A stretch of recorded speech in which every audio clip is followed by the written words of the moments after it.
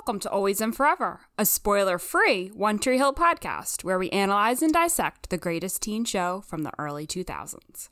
This week we are discussing I Love You, But I've Chosen Darkness, the 5th episode of Season 4, which was written by the creator and showrunner of the show. Lots to unpack there.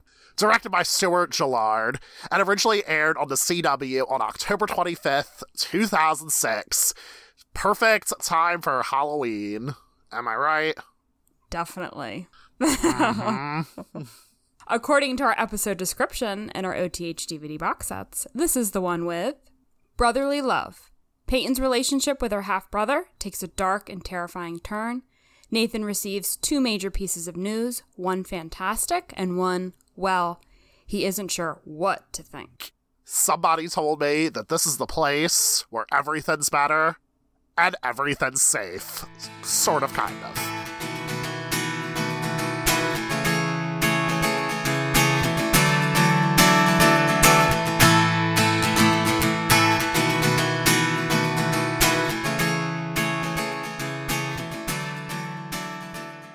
You can email me. I'm Caitlin Elenich. Well, I'm Jeremy Rodriguez, and a little lie about my age, some great sex, a stolen limo, a bridge, and a brief hospital stay later, and here we are, discussing this episode, which is titled after, not the song, but the band. I Love You, But I've Chosen Darkness. This is a first for the series. I don't know if it's the last or what, but... I know. Like, what the heck? A band? What are we supposed to talk about, Jeremy? I mean, I read a little bit about the band's bio. One of the things I found very interesting is that, like, when did they release their first album? Yeah, they released their first album in 2006, the same year this episode aired, and then they didn't release their second album until 2014. So I thought there would be, like, a really in-depth story to talk about with, like, oh, maybe there's an in-depth history about the bands, and there really isn't. So the way I interpreted this is, like, I feel like this is, like, the show's way of sending a message, like, hey, we love you, the fans, but for this one, we're doing something a little bit different, a little bit experimental. We're choosing darkness. I mean, it definitely suits the episode, for sure, with everything going on with Derek. And I don't know, I kind of see the title, like, I love you, but I've chosen to do this thing that I shouldn't do necessarily. Ooh. Which kind of relates to the Haley and Nathan situation, because it's like Nathan loves Haley, but he kind of, in that moment initially, before the whole press conference, he like chose to just like go make his decision and do what he wants to do. So in a way, you could kind of consider that darkness. I was thinking of that situation, but obviously the Derek stuff, for sure. Yeah, absolutely. But you can also make the argument, too, that Derek loves Peyton. Yeah. In his own little warped way. Ugh. I know. I don't know, but I'm willing to talk more about Haley and her little confession to Nathan now. Do you want to just roll right into that? Yeah, that's, like, one of the more interesting things in this whole episode, I would say. Like, it starts off with Nathan finding out that he got a scholarship to Duke, and Haley, in that same moment, chooses to tell him that she's pregnant. Yeah, he says, I got into Duke, and she's like, I'm pregnant.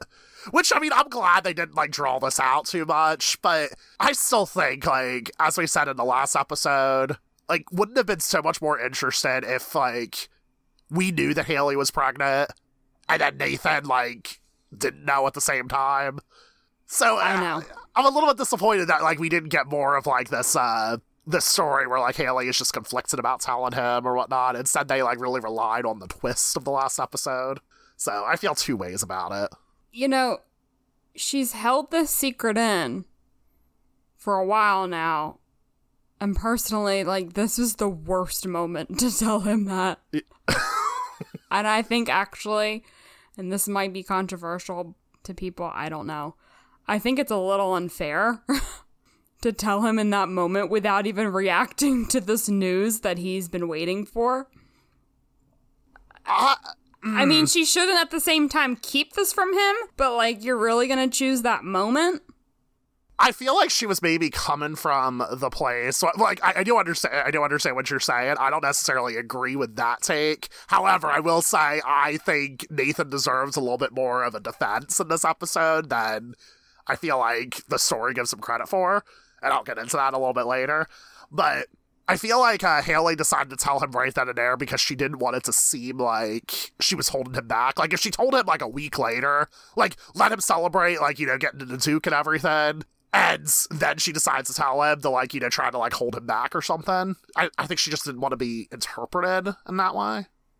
Maybe. Does that make sense? It doesn't seem like she was planning to tell him, though. She's, like, coming from the bathroom in that scene, you know? Like, you see Nathan in the kitchen. He gets the phone call. And then he's calling out to Haley, and she's coming from the bathroom or what room that is. I guess it is the bathroom. So it wasn't like we got to see Haley beforehand, like, thinking about, like prepping herself to tell him. It's almost like in that moment she just made the decision to tell him, because it's like, how could Nathan decide to go to Duke without knowing this information, I guess? Yeah, that's how I interpreted it too, because I feel like if Nathan just accepted the offer to go to Duke right then and there, I feel like Haley needed to tell him and say, I'm pregnant, actually, so we need to take that into consideration now before you accept any offers. And of course, by the end of the episode, he doesn't officially accept the offer to go to Duke. So I feel like her pregnancy is playing into that. It's just, yeah, I guess I can feel kind of two things at once, but not congratulating him and just saying, like, just dumping that on him, to me doesn't seem fair. I feel that way too, actually. And, you know, when asked how he felt about her pregnancy, like, Nathan just says, like, I wish you would have told me sooner. That's honestly how I feel. And I'm like, you know, I get it. I understand that. And if you think a teenager is going to be able to react, like, I mean, they're both teenagers, so it's just like, how are you really going to react to that situation? That is terrifying news. Exactly. And then later on in the episode, like, when he's getting ready to go to the press conference, Haley says, you know what, Nathan? It is really not about what schools we go to or what dreams we have, because whatever you want, I want it for you. I just really thought that the news of your child would affect you more than the news of a scholarship. And I'm like, I think this is affecting him, Haley. I think this is affecting him more than the news of a scholarship, just not in the way that you necessarily want it to. And think about it, Haley. Like, when you found out, you didn't tell anyone except Brooke. So you were terrified to tell Nathan, and you were terrified about the situation. So, like, give Nathan a moment to feel upset. I think he has to feel upset first before he's going to, as an 18-year-old, think about raising a child. It's... Yeah. I have no words, Jeremy. I don't even know how to put them into words. It's wild. They are teenagers, and I feel like at this point forward, this is like when they really like accelerated the characters on One Tree Hill to be like mini adults, because that's what they are right now. We're really expecting like a teenager to react reasonably to his wife. If teenagers have wives, to be pregnant, you know? I know. Like, how are we expecting a teenager in any circumstance to be happy about that? I don't know. And we'll get into this a little bit later, but like, you know, Nathan does come around, and it is like, it's really great. It's a really great moment. I love this for Nathan and Haley. Same. I feel like this really sets them up as like a really stable couple, but I feel like the episode really tries to position Nathan as a villain here, like a villain who ends up coming around and learns from his mistakes. But I from the get-go, I really don't think he's the villain. I feel like it's like, you know what? Like, you're valid in what you're feeling. I understand that. Maybe he shouldn't have walked out on Haley. Like, you know, maybe there's like, you know, better ways he could have processed it. But like, at the end of that, he's processing it in real time. And you know what? It's totally okay. Yeah, I totally agree with that. Can you imagine getting like the best news of your life and then immediately following that life-changing news? not going to say it's necessarily bad news, but I'm going to say it's life-changing news that, like, it's going to take you a minute to process. Yeah. And it's going to change, like, the life-changing news you just received. Like, it's going to take you a minute to, like, realize, like, oh, God, what does this change? Like, this was always my dream. That's a lot. So, like, yes, Nathan always seems to walk out on Haley when these conversations get tough. But, like, in this moment, I think any human would need some space to think and be by themselves. And what did you think about, like, Dan butting into this situation? Well, it's not surprising.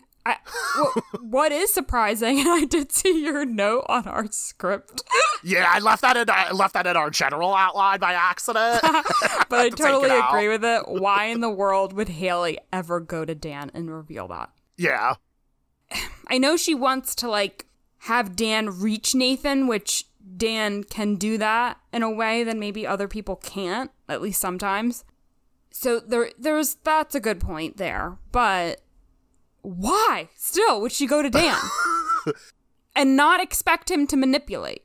And Dan does reach out to Nathan and does manipulate the situation. He says, like, oh, like, you know, what about your dreams? Like, you know, like, are you going to do the same thing for her? Oh, wait, you already did when you let her go on tour. And it's like, yeah, that's, like, Dan's making sense in his own warped way.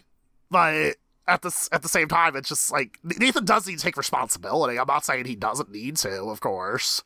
But I think it is, like, very fair for him to be reacting this way.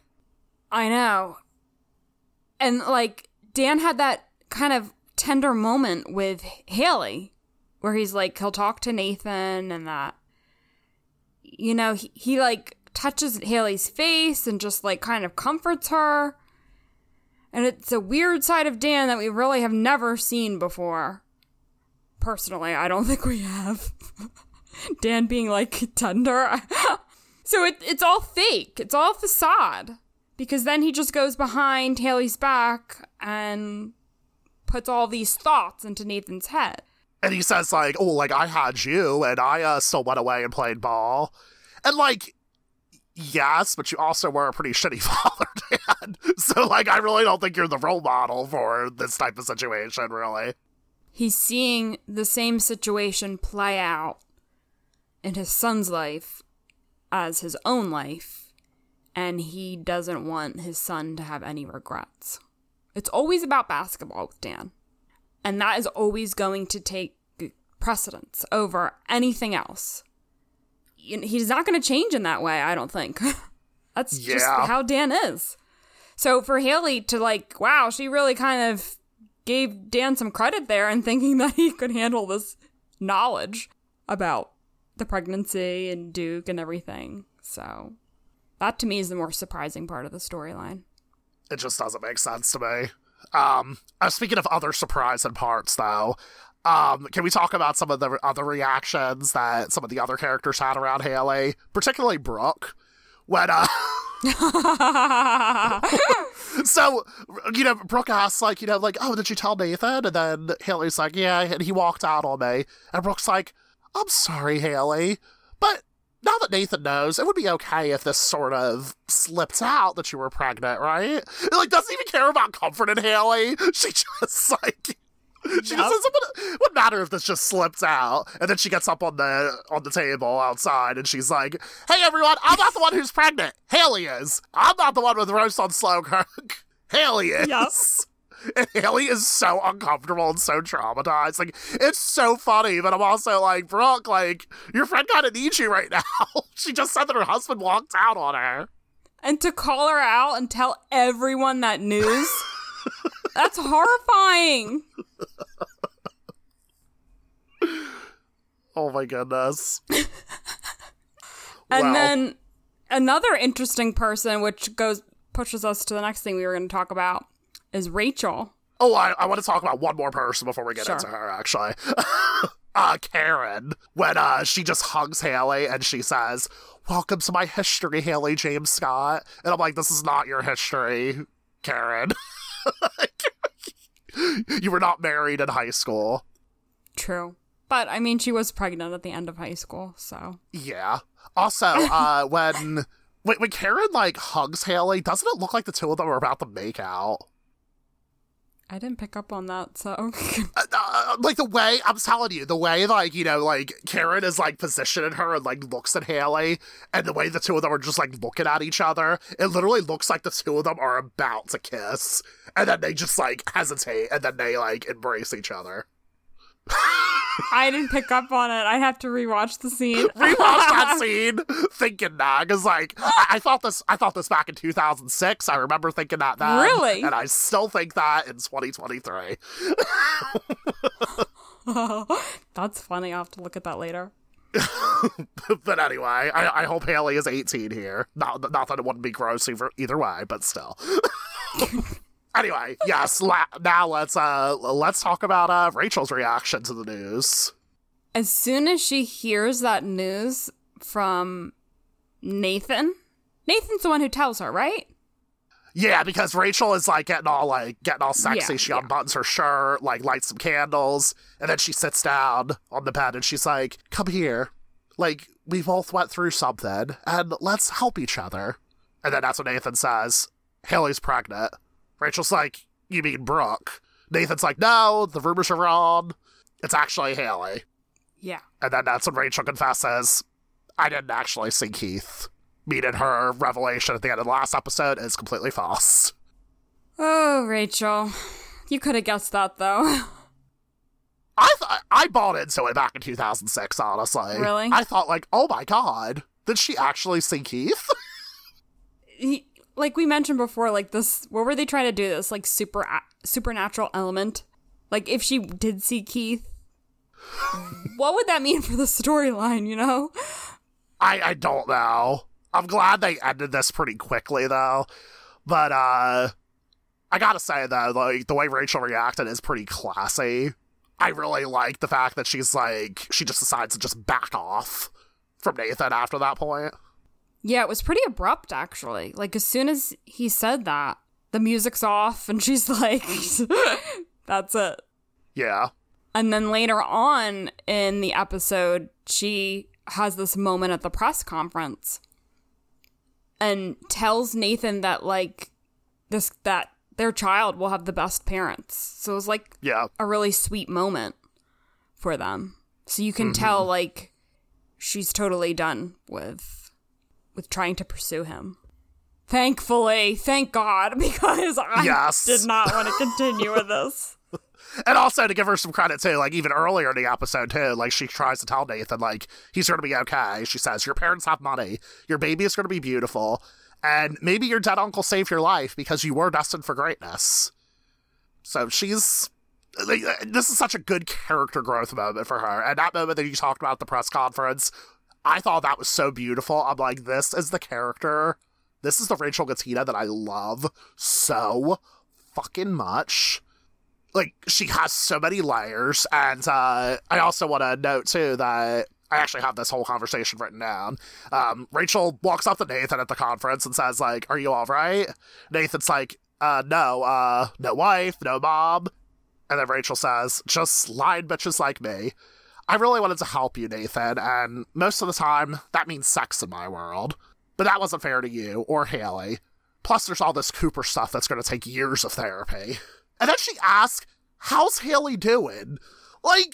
I love this woman so much. She's such a villain and she's terrible, but she does have a heart deep underneath.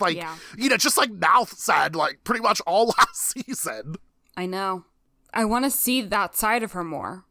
You know? Mm-hmm. We don't see that enough. Yep. And also, a shout out to just to go back to the fact that Rachel and Nathan are not going to happen. Early in the episode, Rachel asks, if Haley wasn't pregnant, do I have a shot? And Nathan just quickly says, "Not for a second." Yo! So that shuts that down completely. But also, I feel like we've alluded to this in previous episodes, that, this storyline does not go anywhere. And as you can see, it does not. But I still think, wouldn't it have been so much more interesting if, Rachel would, like, had her own PTSD and she had her own, like, hero worship syndrome toward Nathan. But instead, it's literally just all about, like, you know, like, oh, Nathan's hot. I want to have sex with him. That's all. Or we could see these characters in therapy. Like, what a revelation. Seeing these characters in therapy. Uh-huh. And they can develop their own sort of bonds because in a way, like, you know, Nathan and Rachel, they did go through something traumatic together, and, you know, and Cooper is gone, so they only have each other to talk to right now. This would have been so cool to see, but instead they don't process this at all. And Nathan's whole PTSD, like, I'm sorry to say, like, new viewers, but this storyline kind of goes nowhere now too, because we don't really delve into Nathan's PTSD anymore. Now it's all about Haley being pregnant. Yep. It is kind of strange, because, like, is this, after this episode, I don't think it's addressed at all again. Nope. There's no closure. I feel like there's a bit of closure, like, later on in Dakota, but even then, I feel like that's kind of reaching. But anyway, Nathan gets in the Duke.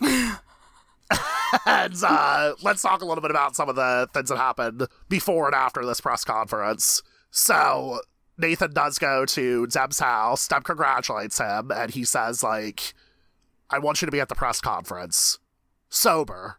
I want you to be there sober. And she says, trust me, Nathan, I'll be there. And then, of course, she doesn't show up. Because you see, once they have that conversation, Nathan walks away, and Deb's face is just like, oh, God, I can't do it. Yeah. So you kind of knew. And, like, think about the last episode. Deb chose the pills over Nathan. There was that whole scene. Mm-hmm. So it's like now Nathan's going up to her and expecting that she's going to be sober. I understand why he would think that, though. As the kid in that situation, you want your parents to be the good person in the situation. So I feel like he's fighting a losing battle, and it's, like, very, very upsetting for him. And I also feel like this may have played into his revelation at the press conference, too, because he realized, like, hey, my dad is being kind of shitty, and my mom isn't even here. I don't want to be absentee for my own kid. So I feel like that was a little bit of a wake-up call for him, in a way. Yeah, and it's interesting how, like, these storylines, there's, like, parallels now, as you're seeing, like, the teenage characters grow up. You're seeing, like, these mirror images, almost, of the parents, which is really interesting. And then Nathan says something very, very beautiful at the press conference. I love this moment. Like, I actually got a little bit moved here. I was like, this is so cute. It is, because, like, you're switching between, like, Nathan speaking and then Haley watching it on screen with Karen, and it's like you can feel the emotions. And Haley's surprise when then Nathan says it's the greatest day of his life, and not because he got into Duke, because of the baby. So that makes you, like, us as viewers, it makes you feel like things are going to be okay. And then you can see, like, Haley's realizing, okay, that's the Nathan that I know. He's telling me things are going to be okay. So we're going to be in this together. So it reassures her. It reassures us as the audience. Oh, they're adorable.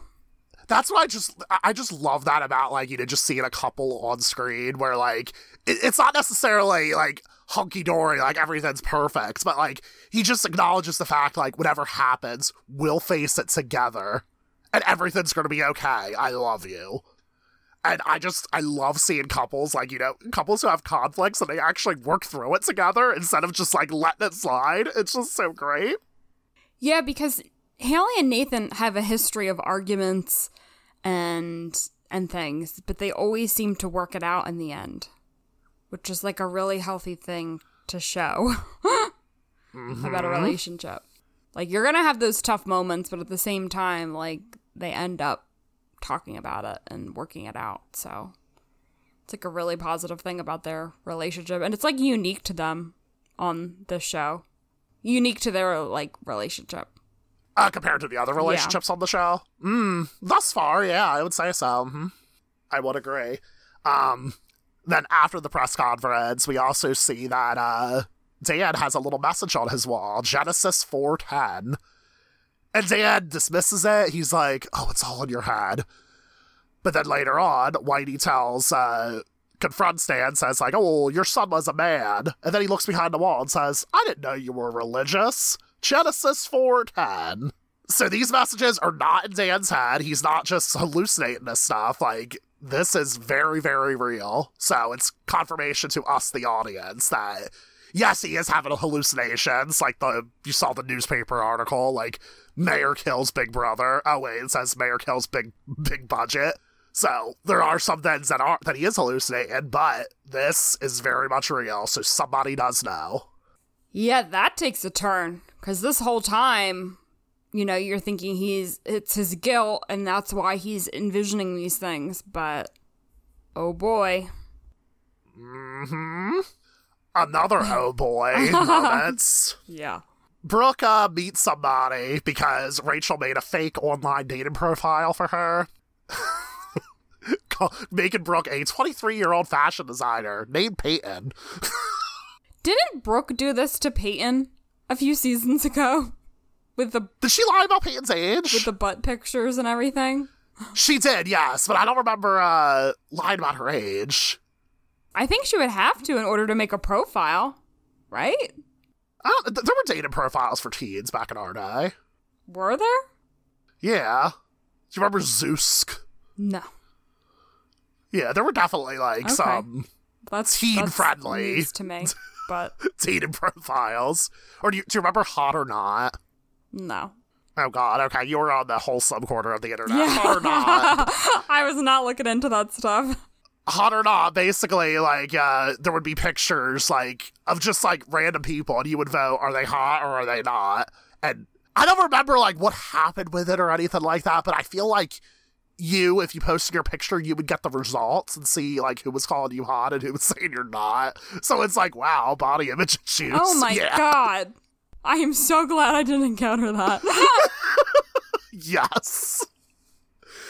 But yeah, so Rachel makes this completely fake dating profile, and then they go out for happy hour to the place where Rachel met Cooper, which I thought was a nice little character detail. And this is when Rachel says, surprise, surprise, you're on a date with this guy. And this guy introduces himself. His name is Nick, who is played by Ray Valentine. And it seems like these two are hitting it off a little bit.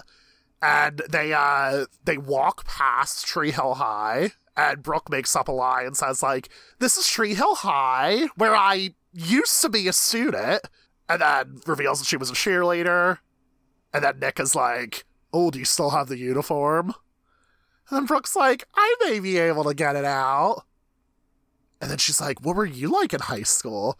And he's like, oh, I was horny, mostly for cheerleaders. And then they proceed to walk into the school. They walk into the school, and we'll get into this in the coda later, but yeah, they make out. They have a pretty steamy little hookup. Which, there's a lot of issues with this, as we'll get into with the coda. Yeah, we'll talk about that later.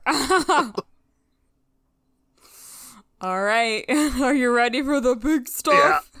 Yeah, we did this rapid fire, because I feel like the bulk of the episode is going to be focusing on the Psycho Derek storyline. So the episode kicks off with Lucas at the doctor's appointment with Karen. And this is when he spots the sex worker from the previous episode. She has a bloody leg and is wearing Peyton's jacket. And then a blonde wig. And the blonde wig, yes. And Lucas initially thinks it's Peyton. And he's like, that's my friend's jacket. And then the sex worker is just like, take it, I don't need it. Lucas is like, what happened? She's like, nothing. I guess I'm just clumsy is all. And she takes off the wig. Yeah.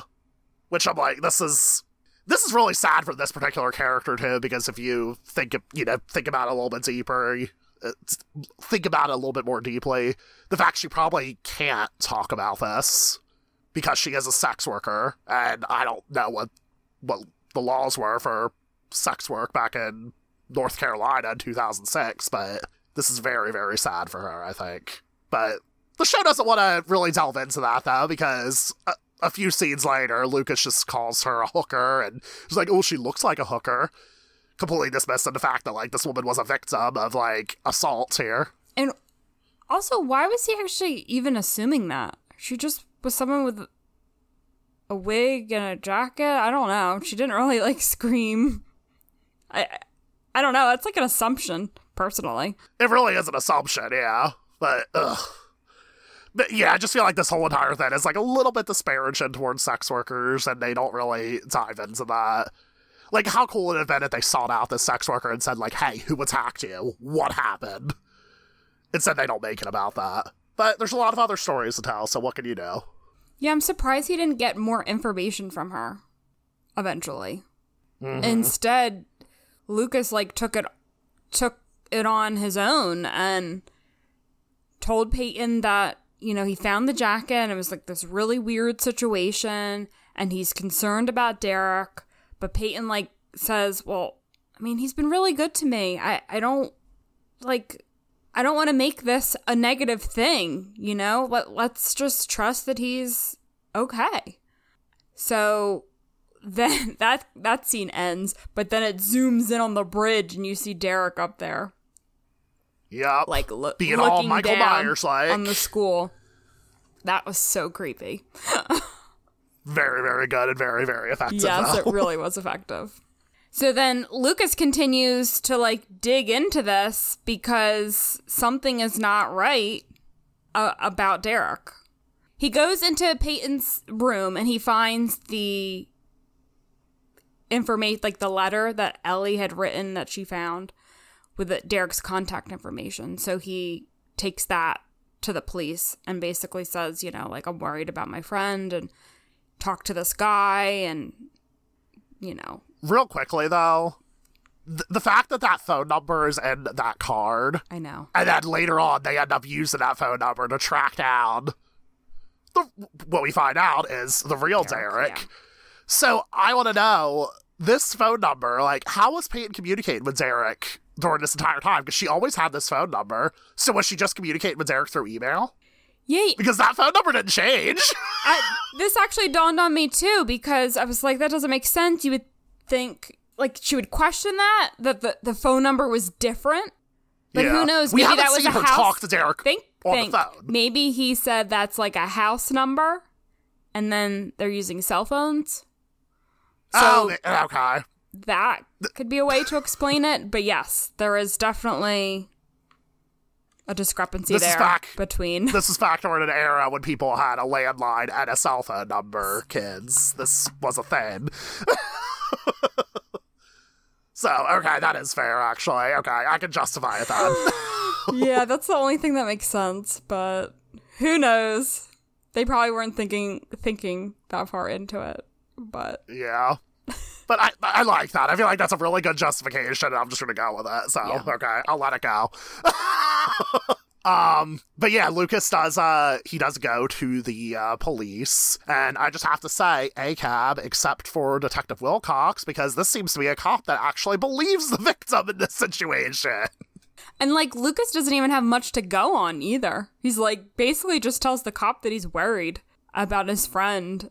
Yeah. He doesn't really have much evidence, so the fact that they're actually even taking it this seriously to bring in this guy is wild. And a real cop would not do this, for the record. Oh, God. Caitlin. What? We talk a lot about how One Tree Hill can be anti-choice. Is it also propaganda? Is this show actually secretly conservative? Listeners, like, weigh in, please tell us. Oh, my God. Are they, like, driving, like, conservative messages down our throats? Yes. Oh, no. Anyway, while this is happening, Peyton decides to, or Peyton, I should say, let me jump back a little bit. Peyton receives an IM from who she believes is Lucas, and, you know, this person is being all flirty and whatnot. Say, like, I love that smile, and your ass, and there's a double Y in your. And then Peyton looks and she finds that, like, oh, Derek sent me an email, and that also included a double Y in the message. So she decides to go to his hotel room, which I'm like, why, Peyton? You do not need to do this. But she does it anyway. She opens up Derek's laptop. She finds a screensaver of herself. And she also sees that she opens up a Word document or whatever, and then she types the Y. There it is, the double Y. And then she also finds the photo that of Ellie holding her as a baby in the hotel room. So this is what causes Peyton to come to Lucas and says, like, you were right about everything. I'm so sorry I ever doubted you. And she grabs her things, and then she goes over to Lucas's house. It's let me get into some of my sexual awakening here, Caitlin. So in this episode? In this episode, let me tell you, okay? Okay. I don't know what it is, but, like, maybe it's just that I have a thing for, like, skinny, white, blonde twinks, but Chad looks really, really good in that, like, really tight blue t-shirt. He does. For one, it just, like, clings to him in, like, all of the right places. So, I'm, like, really into that for one thing. And then, when Peyton is, after Peyton is done getting changed, there's a moment where, where Lucas, I'm separating the character and the actor for a second, where Lucas leans backward, and he's like, whoa, because he's looking at Peyton in her cheerleading uniform, and he's like, is this your way of saying thank you? And he does, like, this little pose where, like, his arm is behind his head. Yeah. And I don't know why, I just find that particular shot to be so hot. And I feel like maybe this is my route, both for my fetishization of armpits, and also for my praise kink. So this episode was a route for me in that regard. This is the origin of that.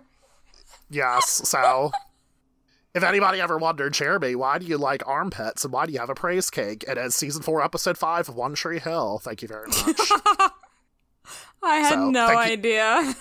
So thank you for letting me share that. I just needed to say that. But I did like that moment. It was cute and it was flirty. But like it was flirty, but like in a friend way, kind of. I don't know. It was cute, yeah. I do agree. Yeah. So I understand, like, Lucas is, I guess, Peyton's savior, if you will, in this episode. So he's always saving her. I know there's an issue with that. But at the same time, they are very cute together in this episode. And I really enjoyed seeing them on screen.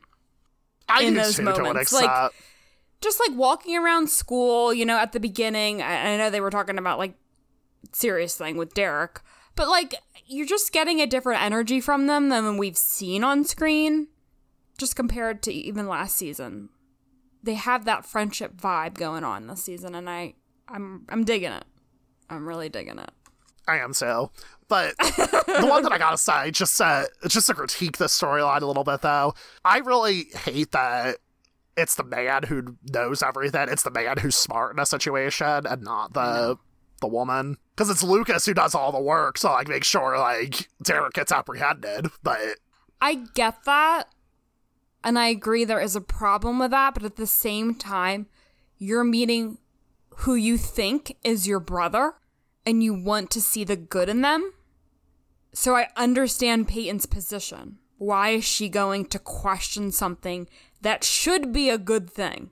And so far, it has seemed to be a good thing. So an outsider like Lucas is going to see some weird things from a different perspective than she's going to see it. I know, but Peyton is usually so guarded when she gets to know people, and this is her first time opening up to somebody. And it just almost feels like she's getting punished in a way. Yes. Because, like, she's finally opening up to somebody, and that's why I don't particularly care for it. I almost wonder, like, how would the storyline have been different if they positioned it, like, what if Peyton was having all these second guesses about Derek, And then it was Lucas who was saying, like, oh, like, you know, you shouldn't have second guesses. Like, you know, he's a good guy. You should let good people into your life because you always push people away. Like, what if it was positioned in that way instead? We end up getting this instead, so, like, whatever. Like, this is the storyline they decided to pursue, but it just makes you wonder, what if? Yeah, they could have kind of swapped it. Like, Lucas could have still helped her and been involved in the end in figuring out who Derek is, but...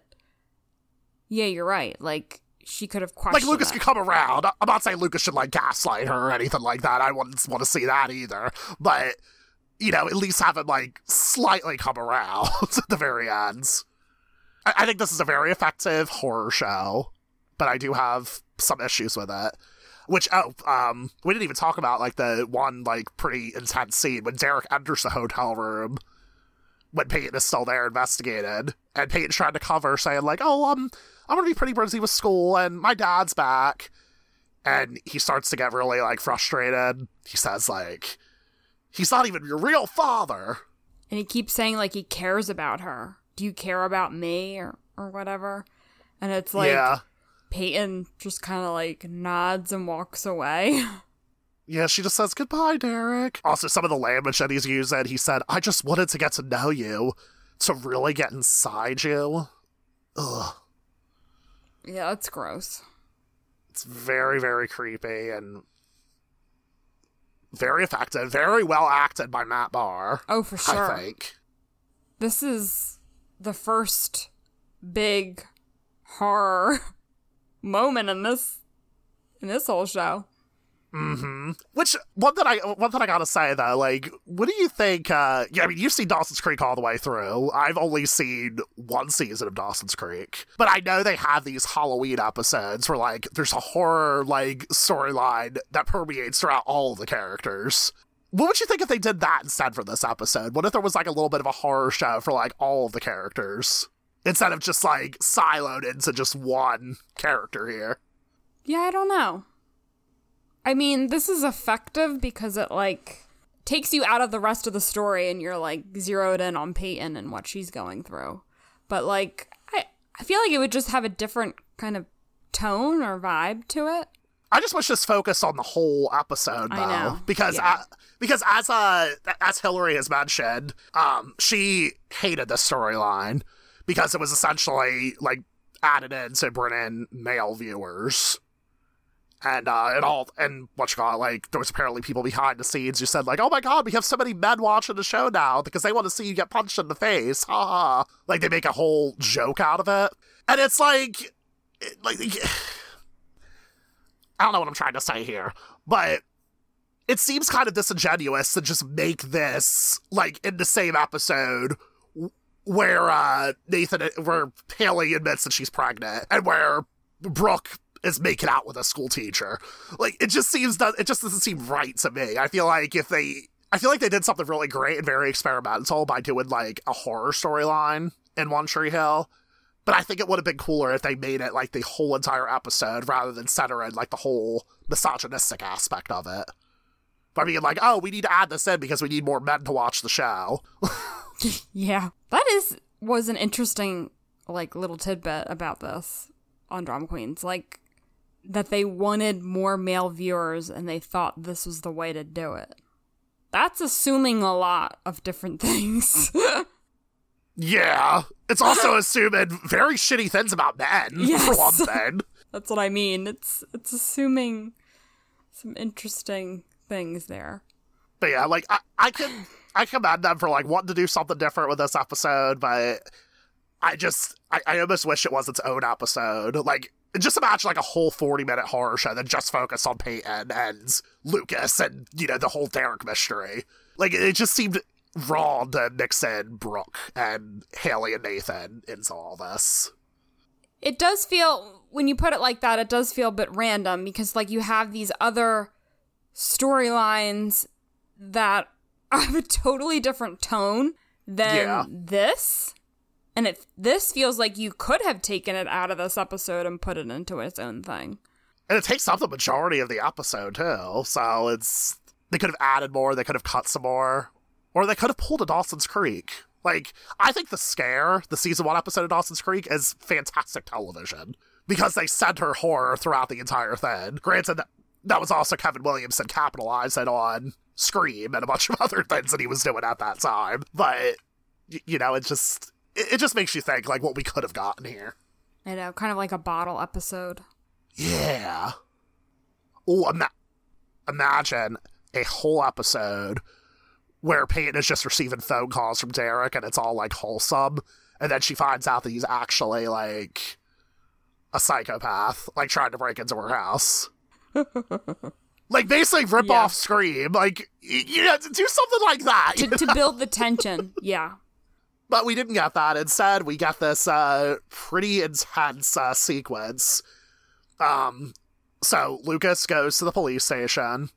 He sees the guy in the interrogation room, and he's like, that's not him. Yeah, because they're at the press conference, and Lucas gets the call that they have Derek. So it's like Peyton's relieved in that moment, and Lucas is like, we'll meet up later. Let me just go by myself to see this guy. And yes, I just want to say that a little bit. Yes. Thank you for that. And then, you know, because Peyton decides to go back to her house, and she even tells Lucas, like, well, why don't you come back to my house after you're done? Yeah. You know, and I think the implication is, like, well, come back to my house, like, you know, something cute will happen. You think so? I think there was an implication there, for sure. Okay. And then, of course, shit hits the fan. Yeah. Obviously, because Lucas says, like, that's not him, and it's not Derek, it is a black guy who was in the interrogation room. And then Lucas calls up Peyton and is like, Peyton, like, they got the wrong guy. And at the same time, like, you know, this guy who was in the interrogation room comes running after Lucas and says, hey, I want to talk to you. And then, like, Lucas decides to just run off because Peyton ends up, like, trying to cover up. And she says, hey, Lucas, I need to go. My dad's going to be home soon. And also Derek's here. And then she hands up. But I'm also like, Lucas, like, why don't you turn around? You're at the police station. I know, like, this guy is running after you right now, this other guy, but, like, go to the police station. You are there. I know. You do not have to try to be the hero. I mean, maybe we can think that he did tell them, but I guess not if he ran off. But, I don't think the police he did, because show up, so who called them? Was it the other Derek who went back in and said this guy is running away? Maybe. Or I imagine, like, after Derek fell out the window, maybe they called the police or at some point then. True. But still, it's like, you can literally, like, Lucas could have showed up with the police, and I hate the cops, don't get me wrong, but in this situation, like, maybe you should have guns here. Oh anyway, my god. Yeah, so that just annoys me. But anyway, so basically, like, the last 9 minutes or so of this episode, or, like, I mean, you know, there's like 9 minutes left of the episode at this point, but, you know, this sequence lasts about 5 minutes. And it's basically a straight up horror movie where Peyton is trying to get into her house, and Derek tries to assault her, but then she leaves her phone behind and then, like, you know, locks the door, and then she tries to call the police, and then Derek reveals, like, oh, I disconnected the phone. This accelerated really fast from realizing, like, so Derek, because earlier in the episode when Peyton and Lucas were together outside her house, and she, like, hugged him and said, oh, you're right, there's something wrong with Derek. Derek drives by and realizes, like, I guess he infers that they figured it out. So I guess on his own time, then he's going to the house, and he hung up all these pictures of Peyton in her room, cut the phone line, who knows what else. That was really creepy, too, when she goes into her room, like, her safe place, in a way. And that's where, you know, he completely, like, defiled that entire room. It's very, very effective. Yeah, I can't imagine how disturbing it would be to go into a room where you have all these, like, voyeuristic images of yourself. Yeah. Yet alone, like, you know, like a teenage girl's room, which is, like, you're supposed to be your safe haven, and, like, this has been, like, Peyton's safe haven for, like, the last, like, 3 seasons and 5 episodes or so. And then Derek completely invades that space. He brings out a taser, and he's about to use it, and then that's when Lucas runs into the bedroom and tackles him, and Peyton starts to get away, and then as we find out, the other Derek arrives and is like, what's going on? Yeah, so, like, you know, he's pinning up, he pins a fake Derek up against the wall, and then he's like, Derek is like, who the hell are you? And then, what we can assume is the real Derek, he says, I'm her brother, bitch, who the hell are you?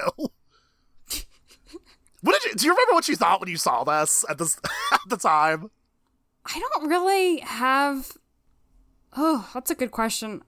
I don't really remember other than just being really surprised. What about you? I remember thinking this is a great, like, subversion of expectations a little bit, because you get, like, this pretty white blonde guy who comes in, and you think, like, oh, that's gotta be Peyton's brother, of course. And then we end up finding out, like, oh, it's not the pretty white blonde guy at all. It's this guy instead. And I just think it was, like, a very interesting twist. Like, it's very subversive in a way. Mm-hmm. So I really liked it at the time, I think. Yeah, I liked it too. It went in an interesting direction. Like, you weren't expecting it, so. But then, like, both, it seems like real Derek and Lucas are out of commission. And then Derek is like, fake Derek, I should say. It's like, there's only room for one guy in Peyton's life. And then you see Lucas standing up being like, no way. And then him and real Derek push him out the window in a very Halloween Michael Myers-esque fashion. Yeah, that was pretty epic. And he lands on the lawn on his back. Woo! Yup. Like, this came out of nowhere.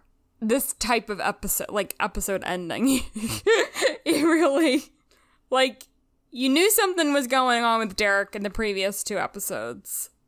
But, like, I think even as a first-time viewer, I did not imagine this kind of episode on One Tree Hill at all. It was pretty exciting, though. And there are moments I really do like about this episode, because I'm a horror fanatic, of course. But knowing some of the behind-the-scenes stuff, I can't help but, like, separate some of that shit. But anyway, we're not sharing our ratings yet. Let's talk about the coda, City of Devils by Yellowcard. And this is, we're in Peyton's bedroom. And this is when Peyton Lucas and real Derek, who introduces himself to Peyton as her brother, looks down at the fake Derek on the grass. And I also want to note, real quickly here, Derek introduces himself the same way as fake Derek did in episode 2, because he says, I guess I'm your brother. Oh, that's a good point. I didn't catch that. Yeah. Which, there could be something to unpack there later, but that's not for this episode. Next, we're in Dan's office, where he's reading the Bible passage that was written on his wall, and it reads, And he said, What hast thou done? The voice of thy brother's blood crieth unto me from the ground. Cut to the classroom. Brooke and Nick are making out. Then we're in Deb's living room, and she is lying on the couch, and Nathan covers her with a blanket, which is really sad because it's like she didn't go because she wasn't there to the press conference. And he still cares about his mom, because I feel like he wants his parents to be better people. And then we're back to the classroom, and this is when Nick asks for Brooke's number, and she declines, but says, but you can email me. And then Nick smiles. Hence my intro. I feel like this is Brooke's way of saying, like, hey, like, I just needed to have, like, one fun night. Like, I really didn't want to do anything serious here or anything. And that's why she said, like, no, you can't have my phone number, but you can email me and maybe I'll answer. It just sounds, like, so dated, though. Like, you can email me. That's why it's so funny, because, like, in today's world, you would say, just message me or whatever. Message me, like, somewhere on some app. Platform. You can email me. I chuckled. I always say, like, oh, you can message me, and, like, who knows, like, where that person will message you. Yep. Whatever platform they have access to you, that's where they'll access you. Yep. But yeah, I remember back in this day, like, I did used to email people. Like, I emailed friends. Yeah. For sure. I know. It's just a dated term. Like, Yeah. obviously email exists. I use email all the time, but like for professional or personal stuff, not necessarily for like friend talking to people, you know? I email you all the time, Caitlin. About podcast stuff. Yeah, it's all about podcast stuff, so it doesn't even count.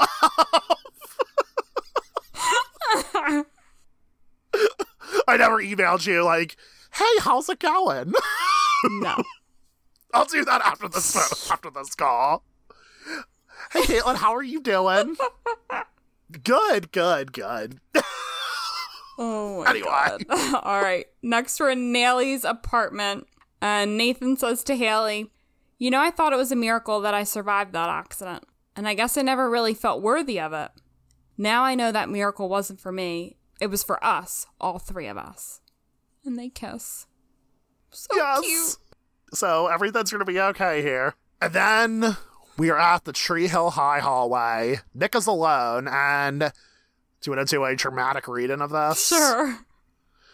Do you want to be Nick? I can be Turner. All right. What are you doing here? I was just making sure I'm prepared for my first day. Relax, Nick. You're a great teacher. I have a feeling the students are going to love you. Oh man, I remember being shocked. This was shocking. And as a first-time viewer, I was shocked. Yep. And there's more to say here that we can't talk about in this episode. Oh boy, what's gonna happen next? Yep. And what happens last in Dakota, Caitlin?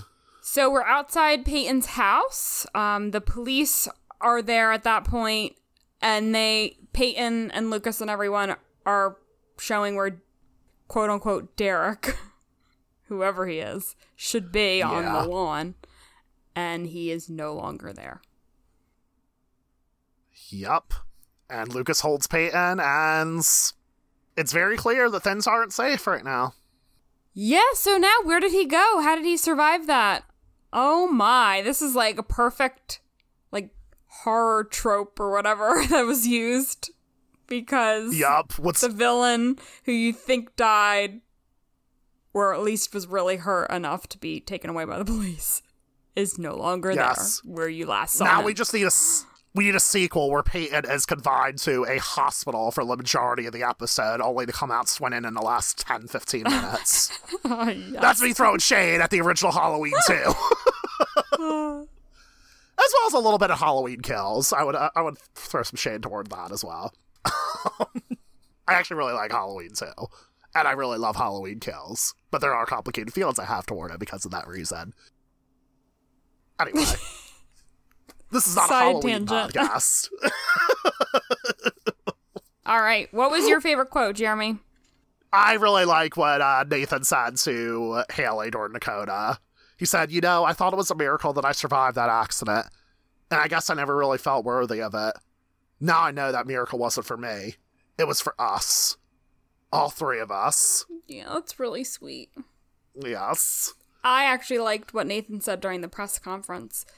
So, really? Towards the end, he says, Haley, no matter what happens, we'll face it together. I promise you I've never been happier. Everything's going to be okay. I love you. And I love how it was delivered and, like, seeing Haley's reaction as he's saying it. It was great. Just a great moment. I love that. What was your favorite musical moment? I have to go with Dakota, City of Devils by Yellowcard. Same. I don't think there are other musical moments. There are a few other songs, but, like, this is the one that really, I think, stands out in this episode. And, like, as soon as they push Derek out of the window and he lands and they're looking out, like, that's when the song begins and you hear, like, the guitar playing. And I just like how it started just after, like, that moment when he's on the ground. So it's very, very effective. It was really good. Yes. What's your rating? So I am going to give this episode, which is actually my favorite so far this season, a 4 out of 5 roasts on slow cook.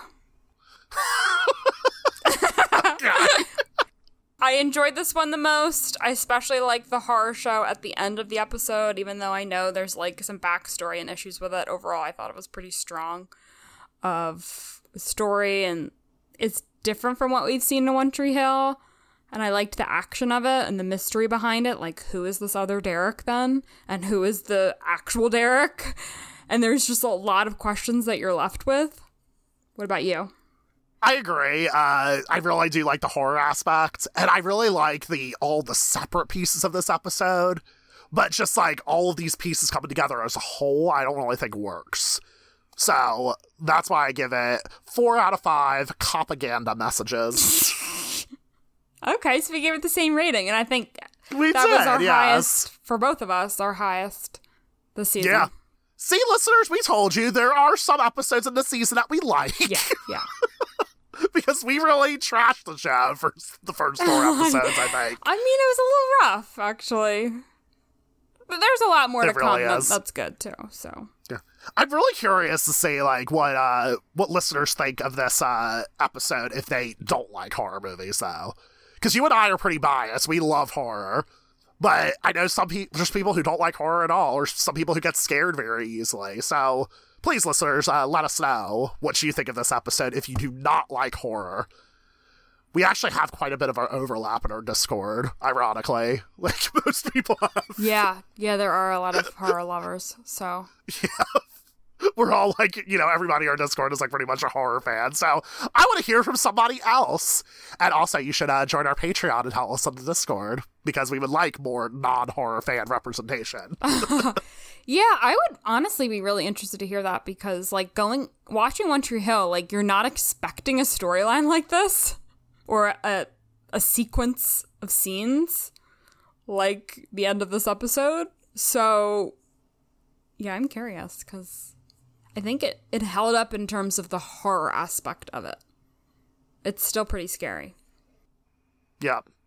But as we know more and more about what went on behind the scenes, there's some aspects that have not aged well. Yeah. Thank you for listening to this episode of Always and Forever. You can find us on Twitter, Instagram, TikTok, and Facebook at AlwaysOTHPod. You can also email us at alwaysothpod@gmail.com. That's AlwaysOTHPod. Always and Forever is also on Patreon. As we noted earlier, you can support us over on patreon.com/alwaysothpod to gain access to our private Discord server where you can chat with us and other listeners about what you hate about horror. Please tell us. You'll also get access to bonus episodes, including our spoiler-full mini episodes. We just released an episode where we ranked our favorite horror movie episodes of One Tree Hill.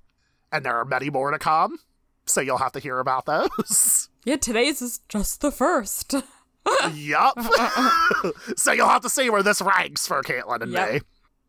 You'll also get access to our Drama Queens reaction podcast, Royal Review, and our movie podcast, Baker Soundstage. You can also access early episode releases. But if you can't support us on Patreon, you can also leave us a 5-star review on Apple Podcasts. That's the easiest way to support us and to help One Tree Hill fans, new and old, find us. And if you leave us a review, we may read it on the show. I'm Jeremy Rodriguez, and I don't know, maybe you can follow me on Twitter at RodriguezJeremy. But I'm also fucking around on Threads as well. I don't know how that's working out for me, but that's Rodriguez Jeremy with an underscore at the end, because Rodriguez Jeremy was taken already. Oh my god. Already? Yeah. Well, it's the same as your Instagram username. Oh, it is. Okay. So that person is, still has that username. And I don't think that person has posted since 2007 or whatever. I don't even know if Instagram existed in 2007. No, it did not. I don't think so. Well, but they haven't posted in a long time, so I'm just letting this Rodriguez Jeremy know I have a feud with you. Because you took my username. I took Rodriguez Jeremy on Twitter, but everywhere else, including PlayStation, it's already taken. Now you also know my PlayStation username if you want to play games with me, friends. Alright, anyway. I'm Caitlin Ellenich. And you can, for now at least, follow me on Twitter at Miss I Reads. I just like to, go on this big long tangent about usernames and everything. Where else can people find me? My MySpace? Anyway. We'll be seeing ya. You tried to get me. That's